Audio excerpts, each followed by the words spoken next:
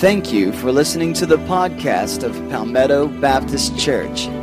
We pray that as you listen to the following message, that it will encourage you to continue to connect, grow, and serve in your relationship with God and with others. The best life that has ever been lived is the life of Jesus Christ.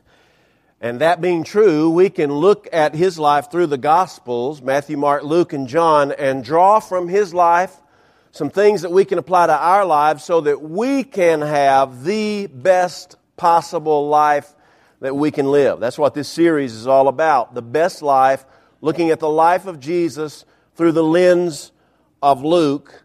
And this morning I want you to turn with me to the Gospel of Luke, chapter 13. The Gospel of Luke, chapter 13, we will begin reading with verse 18 of Luke, chapter 13. The title of this message is The Size of Small. The Size of Small. Luke chapter 13, beginning with verse 18. Then Jesus asked, "What is the kingdom of God like? What shall I compare it to? It is like a mustard seed which a man took and planted in his garden. It grew and became a tree, and the birds perched in its branches." Again he asked, "What shall I compare the kingdom of God to? It is like yeast that a woman took and mixed into about 60 pounds of flour until it worked all the way through the dough. Then Jesus went through the towns and villages, teaching as he made his way to Jerusalem. And someone asked him, 'Lord, are only a few people going to be saved?' And he said to them, 'Make every effort to enter through the narrow door. Because many, I tell you, will try to enter and will not be able to. Once the owner of the house gets up and closes the door, you will stand outside knocking and pleading, 'Sir, open the door for us.' But he will answer, 'I don't know you, or where you come from.' Then you will say, 'We ate and drank with you, and you taught in our streets.' But he will reply, 'I don't know you, or where you come from. Away from me, all you evildoers.' There will be weeping there and gnashing of teeth when you see Abraham, Isaac, and Jacob, and all the prophets in the kingdom of God, but you yourselves thrown out. People will come from east and west and north and south and will take their places at the feast in the kingdom of God. Indeed, there are those who are last, who will be first, and first, who will be last." Let's pray.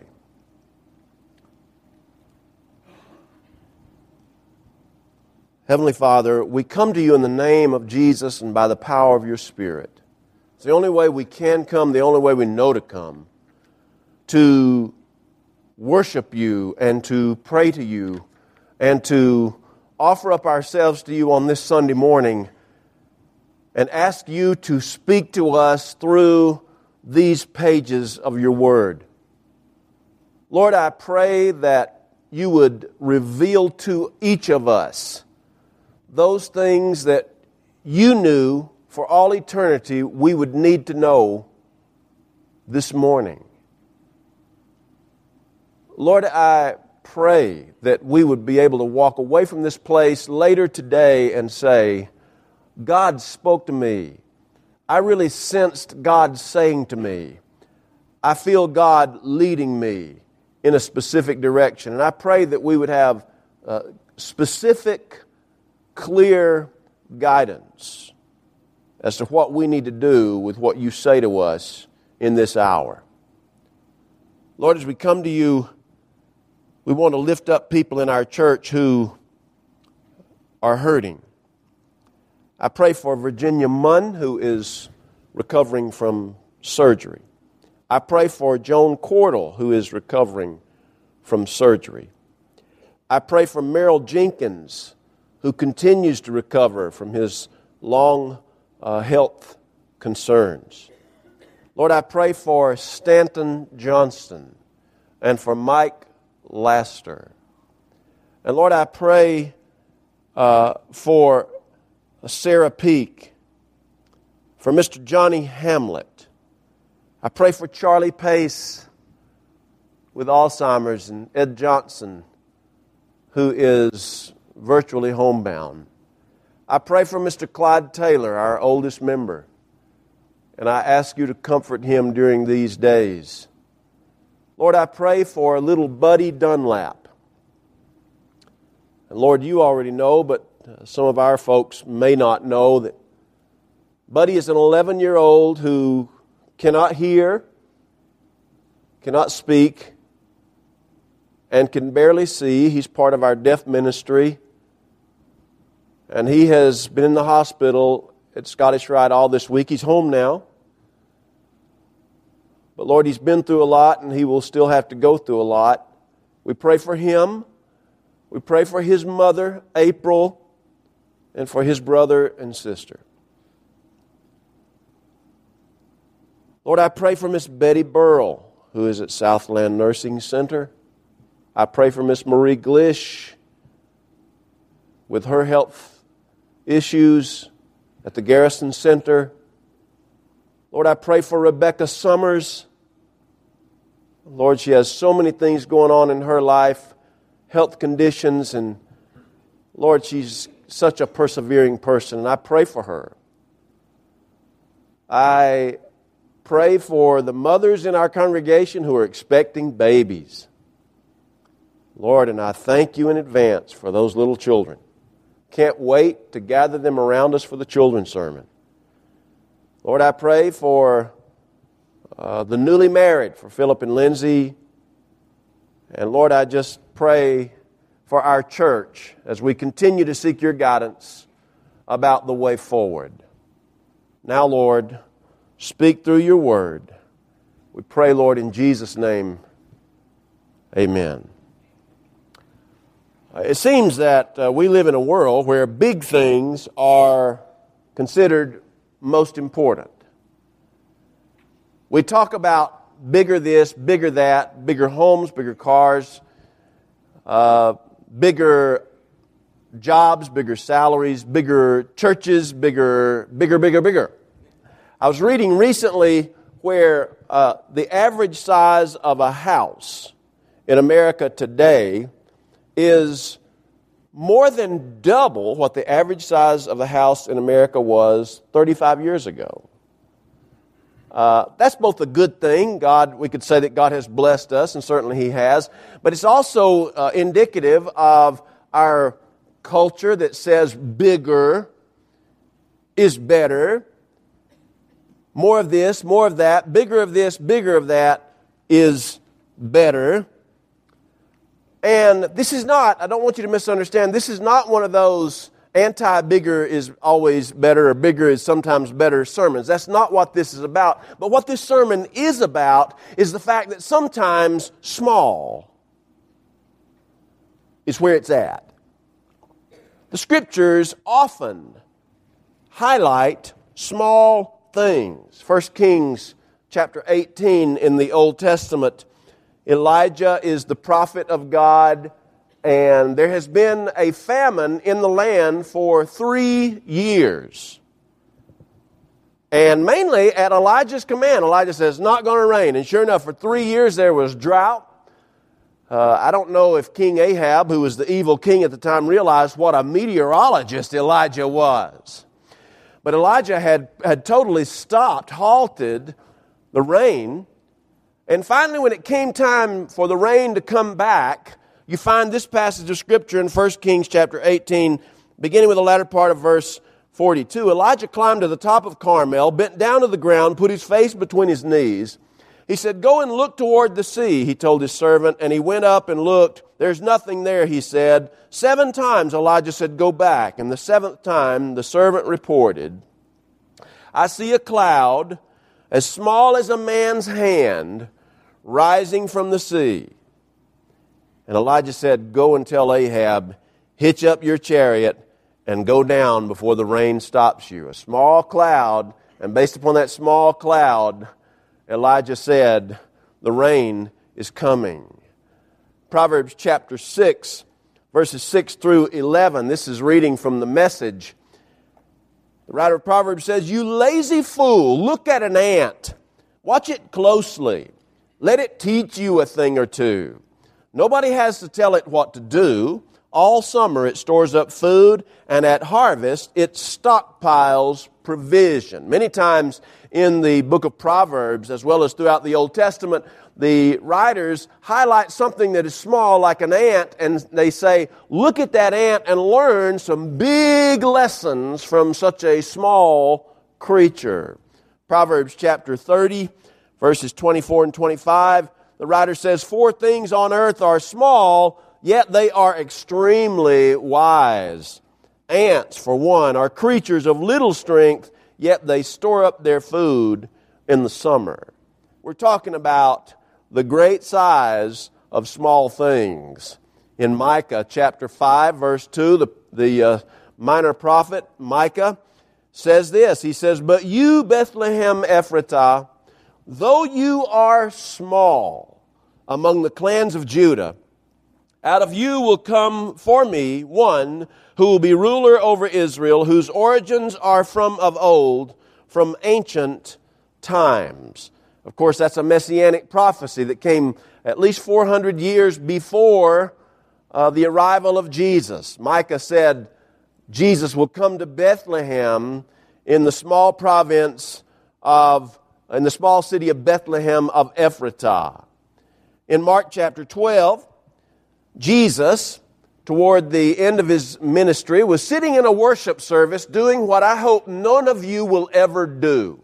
He was watching what people were putting into the offering plate. Don't do that. Don't do that.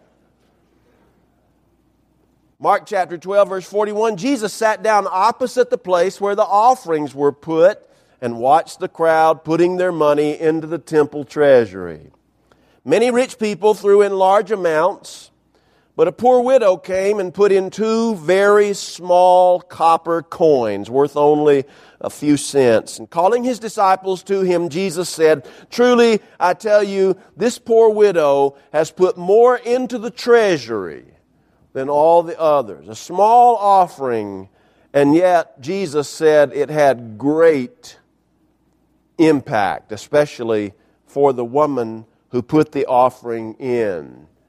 And who could forget from all 4 of the Gospels that time when Jesus was on the eastern side of the Sea of Galilee and he was teaching to literally thousands of people, at least 5,000 men, not counting women and children, could have been anywhere from 6,000 to 10,000 people there in attendance.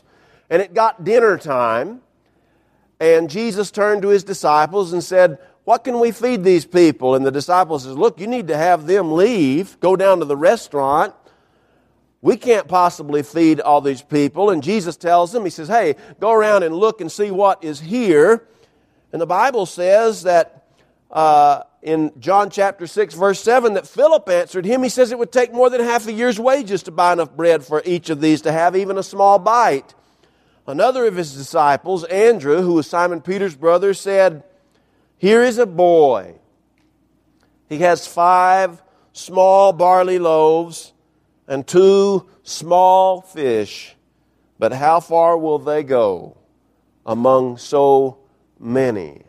And of course, you've heard that story so many times, you know exactly how far those 5 small barley loaves and 2 small fish went among those people. It not only filled them, but there were 12 baskets full of the leftovers that Jesus had his disciples to collect forward. A small boy with a small lunch bag with small loaves and small fish. And yet, that small amount had big impact. You see, the Scriptures turn this idea of bigger is always better on its head. And the Scriptures tell us that while, there are times when big is good and big is sometimes better, there are some times when the best things in life come in small packages. And this case in Luke chapter 13 is a case in point. It's a rather long passage, but within the passage there are 3 different small things that Jesus highlights. There is a small mustard seed. There is something that's called leaven that a woman put into 60 pounds of dough. And there is a door that Jesus described as a small or narrow door. That mustard seed. Back in Jewish times, the Jews considered a mustard seed to be the smallest, if not among the smallest, of seeds. You look at a mustard seed and you almost think it's barely larger than a speck of dust. What possibly could come out of a mustard seed? And so Jesus takes this small seed, the mustard seed, and He uses it for an illustration about the way the kingdom of God will progress throughout history. He says it will start out small. And indeed it did start out small. First there was Jesus, and then He had His 12 disciples. One of them fell away, so He had 11 disciples. Then in Acts chapter 1, there were 120 disciples in an upper room. And then by the time you get to the end of Acts chapter 3, there are 3,000 more. And by the time you get to the end of Acts chapter 5, there are 5,000. On top of that, 8,000. And it just kind of blossomed from there to the point where here, as you and I speak, among the 7 billion people on earth, 2.1 billion at least profess to be followers of Jesus Christ. It started out small. And it blossomed into something great. And Jesus said the mustard seed is an analogy of how the kingdom of God started small and yet went to something great. Small beginnings, great impact. But then, not only was there the mustard seed, there was this thing called yeast. If you're a cook, you know about yeast. I don't know much about yeast.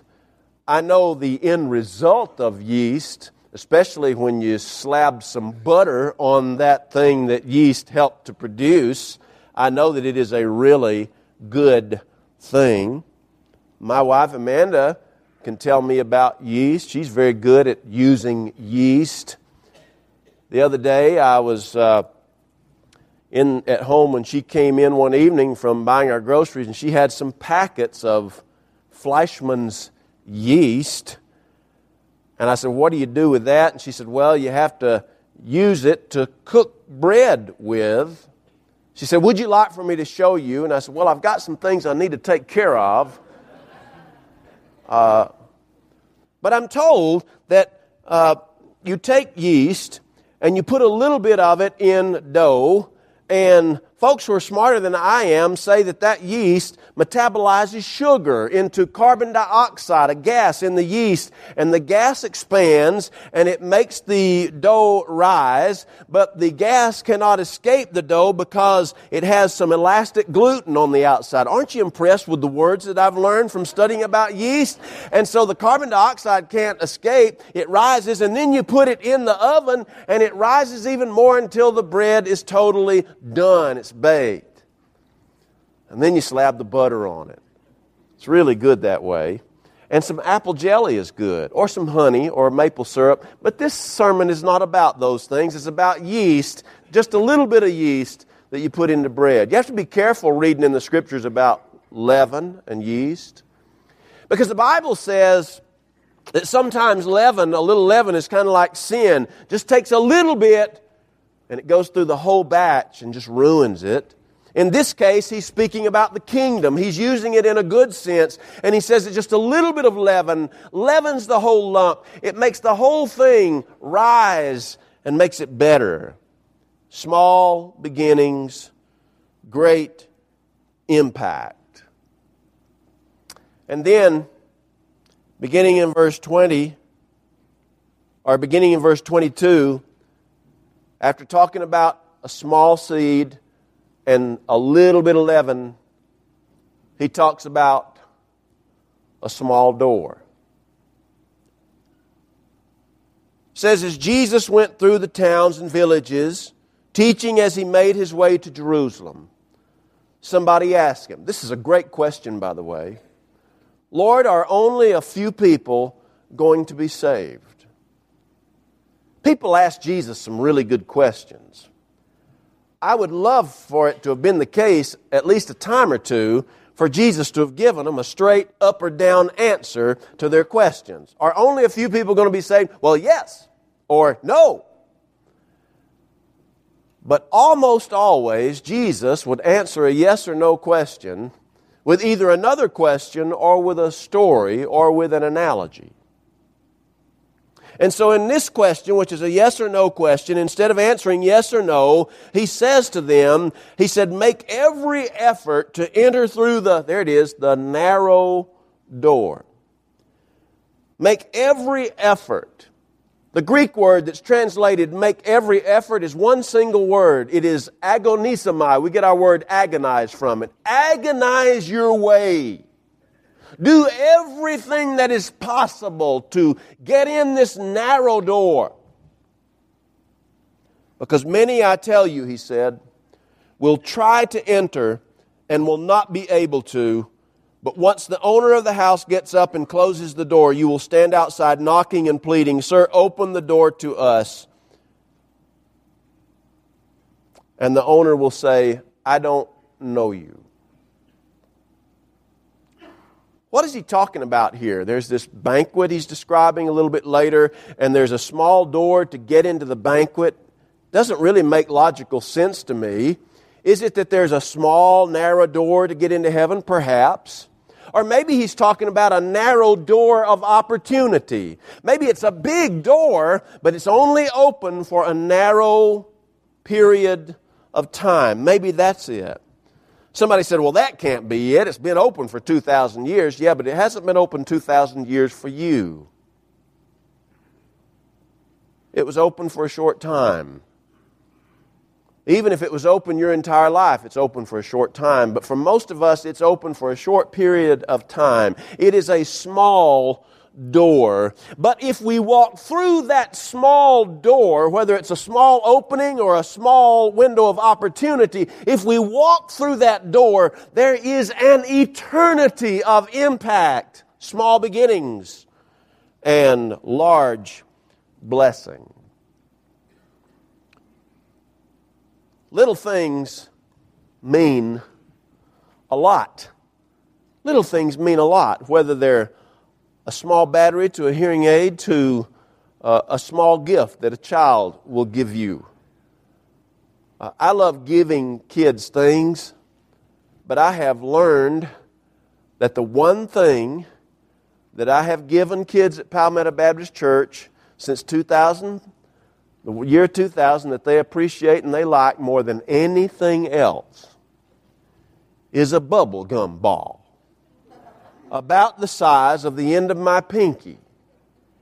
I've had kids to fight over bubblegum balls in my office. There's a little machine there, has bubblegum balls.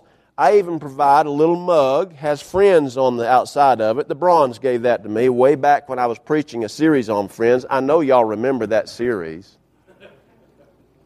I have pennies in that mug. And the kids come in, they pull out a penny, and they shoot it in that machine, and they turn it, and it gives them 2 bubblegum balls. 1 penny, 2 bubblegum balls. I believe in bargains. But boy, I really got it not long ago. I was out of the office for a couple of 3 days, and during that time, my bubblegum machine became empty, and some child got really upset. They went home and told their mother. And that smart aleck mother came up to my office and took a picture of that bubblegum ball machine and put it on Facebook. And I got all kinds of death threats from kids because I didn't have bubblegum balls in my bubblegum machine. So I went out to look for them. Unfortunately for me, the folks who make bubblegum balls to fit my machine are in the business of going out of business of making bubblegum balls to fit my machine. And so Sam's, who ought to have had it, didn't have it. And so I went to Walmart, who should have had it, and they didn't have it. And I went to Target, and they should have had it. They didn't have it. And I thought, if anybody's going to have bubblegum balls, Party City will have them. And I go to Party City. I said, do you have bubblegum balls? Well, of course we do. Of course you do. Where are they? And they took me over to get them. And they were as big as silver dollars. I said, don't you have any small ones? We don't make those anymore. And so then, after going to all those different places, I was worn out, and I told Amanda, I said, we need to go eat somewhere. And we stopped at a Cracker Barrel. And would you believe, Cracker Barrel had those bubblegum balls. I tipped my waitress $50 just because. Had nothing to do with their service. It was all because they had those bubblegum balls. The kids love those bubblegum balls. Little things mean a lot. Second, faithfulness in small things precedes opportunities in large things. Jesus said that in Matthew chapter 25, verse 21. He says, well done, good and faithful servant. You've been faithful over a few things. I will put you in charge of many things. Come and share your master's happiness. So many of us want to skip over the small responsibilities and take charge of the larger ones. But Jesus is clear here. He says that faithfulness in the small responsibilities will result in opportunities where there are large responsibilities. Third, small opportunities to do good reap large harvests for witnessing for Christ. You want to witness for someone? You got to earn it these days. You got to earn it these days. You hear me? And I know what most of us are like, because I'm the same way as you are. We don't witness. We don't witness like we ought to. If I ask, when was the last time folks witnessed here? Has anybody witnessed in the last 6 months? I'm going to venture, and I'm not going to ask you to do that, but I'm going to venture that not that many hands would go up. It's a little uncomfortable because people are a little standoffish, more standoffish than they used to be back in our grandparents' day. But listen, that doesn't mean that we can't witness, but you have to earn the right to witness with people. That means you have to build a relationship with people. You have to introduce yourself, and you have to invest in that relationship before you can begin to involve them in a conversation about Jesus. But by all means, do it. Listen, when you do good for somebody, you got a neighbor you don't know? If you're a good cook, bake them a pie. If you're good at crafts, make them a craft. Go by there. I know you don't know me. I'm such and such. I'm so and so. Had something I want to bring for you because I wanted to introduce myself to you and get to know them and build on that relationship. And at some point in that relationship, that person is going to open up the opportunity, the door of opportunity for you to say, hey, you go to church anywhere? I'd like to invite you to come to our church. Or, do you know Jesus? Small opportunities to do good reap large harvests in witnessing for Christ. And finally, take advantage of the small door of opportunity that will lead to eternal life. Take advantage of that small door of opportunity that will lead to eternal life. You may never have heard the name Caroline Wozniacki. She is a Danish professional tennis player. She specializes in playing tennis on grass courts. She made a statement. I'm sure she's not the only tennis player who has made this statement, but she made a statement recently. She said, on grass, playing tennis on grass, it can be the small things that decide the match. The little things.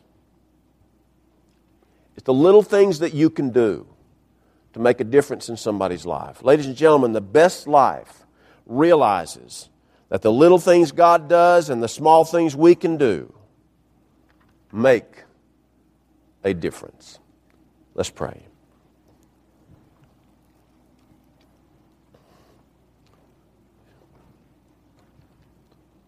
Lord, I remember as a young person singing those songs in those small Baptist churches of North Georgia. And I remember singing that song, Little is Much when God is in it. Labor not for wealth or fame, for there's a crown and you can win it if you go in Jesus' name. Lord, I thank you for the small things you do that really make a great impact. I thank you for the little things people do for each one of us that have made such a great impact on our lives. And Lord, show us some little things that we can do to impact the lives of others. Lord, I pray for someone here this morning who's never invited you to be their Savior. I pray for someone to come and say, I want to know Jesus. I want to go through that small door of opportunity. Lord, I pray for someone here who is looking for a church home and needs to come join, perhaps for baptism, perhaps transfer their letter of membership. Lord, I pray for people who have other decisions to make, whether large or small, that you'd help us all to make the decisions that you are leading us to make, right here, right now. In Jesus' name, amen.